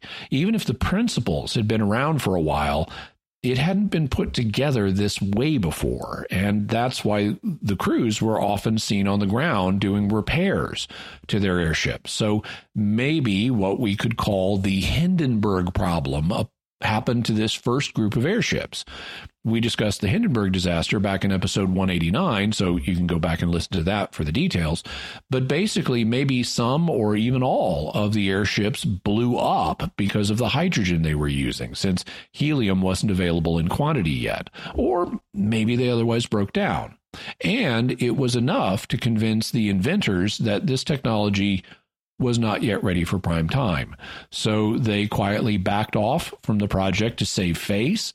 And that's what you'd expect them to do if they were conducting airship tests and experienced multiple, sometimes catastrophic failures that killed men working for them who were part of their crews. I think that this, more than anything else, is the likely reason they never publicly announced their new airships. Finally, is there anything to say about the 1890s airships from the faith perspective? Not really. This is a story of science and technology, and there's nothing wrong with building airships. The inventors were just pioneers who didn't have all the bugs worked out yet. That means they took risks, but innovation involves risk, and you can't always foresee how much risk you're undertaking with a new venture. However, as we discussed in episode 208 on time travel prayer, we can still pray for everyone involved in this project, including those who lost their lives or appeared to have lost their lives when the airships failed, as well as for those who survived. And Jimmy, what's your bottom line on the mystery airships? I think the airships were likely real, and that we've identified at least some of the men who were likely behind them. Dr. Elmer Benjamin, Dr. Charles A. Smith, Professor Samuel E. Tillman, Professor Amos E. Dahlberg, and Hiram Wilson are all plausible candidates. I think that this may or may not have been part of a government project, and I think that we've identified the most likely reason that it failed, which was the failure, and sometimes catastrophic failure, of multiple airships when they were put to extensive testing. So I think we've likely solved the secret origin of the mystery airships. And what further resources can we offer to the listeners? We'll have a link to Michael Busby's book, Solving the 1897 Airship Mystery, and J. Allen Danilek's book, The Great Airship of 1897. Also, Carlos Allende's book, Close Encounters of the Phantom Kind, the Ghost Airship Wave of 1896 to 97 in the News. We'll also have a link to a video of that popular song, Just Tell Them That You Saw Me, and also information about Dahlberg's law involving crickets. So that's it from us at this time. What are your theories about the secret origins of the 1890s mystery airships? You can let us know by visiting sqpn.com or the Jimmy Akin's Mysterious World Facebook page, sending us an email to feedback@mysterious.fm, sending a tweet to @MYS_world, visiting the StarQuest Discord community at sqpn.com/discord, or calling our Mysterious Feedback line at 619-738-4515. That's 619-738-4515. And I want to say a special word of thanks to Oasis Studio 7 for the video and animation work on this episode. Be sure to check out what they do on my YouTube channel, which is youtube.com/Jimmy Akin. While you're there, like and comment on the videos, so that tells YouTube that you were interested in it, and therefore other people would be interested as well. So the algorithm will share it with them, and you can help grow the channel just by liking and commenting on the videos. Also, I am trying to grow the channel, and I'd really appreciate it if you would subscribe and hit the bell notification so that you always get notified whenever I have a new video, whether it's Mysterious World or one of the others that I put up. And Jimmy, what's our next episode going to be about? Next week, we're combining our two tongue-in-cheek sayings here on the show. It's always aliens, and it's always demons. Some people think that UFOs must be demonic phenomenon, and they reject the hypothesis that they might be from other planets or other physical dimensions. So next week, we'll be asking the question, is it always alien demons? First, though, since our look at the 1890s airship mystery involved a lot of newspaper research on my part, here are some ads from the 1896 and 97 newspapers that I read. Hostetter's celebrated stomach bitters. Good blood full of vitality comes from the use of Hostetter's stomach bitters. It cures dyspepsia, indigestion, and constipation. See that a private revenue stamp covers the neck of the bottle. Butter and egg problem solved. These are the days when it's hard to get butter and eggs that are fit to eat. The next time you want good butter and eggs, try us. We sell and guarantee. Sedgwick Creamery butter, absolutely sweet and palatable, comes by express every day. Per pound, 35 cents. Sunflower eggs, the only eggs that are good to eat in hot weather. A dozen, 30 cents. Our guarantee with butter and eggs. We are headquarters for fresh fruit and vegetables. Jackson's Sanitary Grocery. Phone 353-105 El Paso Street. The Texas and Pacific Railway has through chair cars, seats free between Dallas and Memphis, Dallas and St. Louis, Dallas and El Paso. The best service in Texas. Cheap, cheap, cheap. Money is what I want. I will sell the following articles so cheap that you will hardly miss your money. 2 6-ounce bottles railroad snuff, 25 cents. 2 6-ounce bottles dental snuff, 35 cents. 3 1-pound bucket baking powder, 40 cents. 1 1-pound can baking powder, 15 cents. Ketchup per bottle, 10 cents. Ketchup per bottle best grade, 20 cents. 2 3-pound cans California fruit, 35 cents. American sardines, per box, 5 cents. Baked bean sauce, 1-pound can, 5 cents. Sal soda per pound, 5 cents. My grocery stock is almost complete. My soda fountain is in good time, and I will be in the lead for cold drinks. Your patronage solicited. Yours truly, J.F. Rush. A gentleman smoke those nice, sweet, fragrant, aromatic, clear Havana, Florida Adams cigars. Cool spots. The Southern Railway tenders you innumerable cool places, mountains, springs, and seashore in Tennessee, Virginia, and the Carolinas at moderate cost and within reach of all in which to spend the hot summer months. Your going and coming made pleasant, comfortable, and convenient by the splendid double daily service of the Southern Vestibuled trains carrying comfortable coaches, luxurious Pullman sleepers, and library, dining and observation cafe cars, summer tourist tickets on sale at all coupon ticket offices, good for return trip until October 31st. For descriptive list of these pleasant places and information regarding your summer outing, correspond with M.H. Bone, WPA, Dallas, Texas, C.H. Ben Scooter, AGPA, Chattanooga, Tennessee. 25% discount during July on all violins, guitars, mandolins, and banjos. Washburns accepted. Order today as sale closes July 31st. Thomas Goggin and Brother Dallas, the up-to-date music house, largest in the South. Chalk plate engraving. The News is prepared to execute chalk plate engravings at reasonable figures. For further particulars, address A.H. Bello and Company, Publishers, Dallas, Texas. Are you going away? If so, don't forget to have The News sent to you. Address may be changed as often as desired. Keep up with home affairs. New exchange. It will soon be the pleasure of residents of Oak Cliff to know that the musical Hello, which greets them when they use their telephones, comes from their side of the river. Manager Farnsworth of the telephone company announced yesterday that the branch exchange, the erection of which was begun some weeks ago, will be completed and in use before the end of the week. It is at the corner of Lancaster Avenue and 10th Street and will furnish faculties for 200 to 300 subscribers. The great big thing about Schilling's Best Tea is your money back if you don't like it.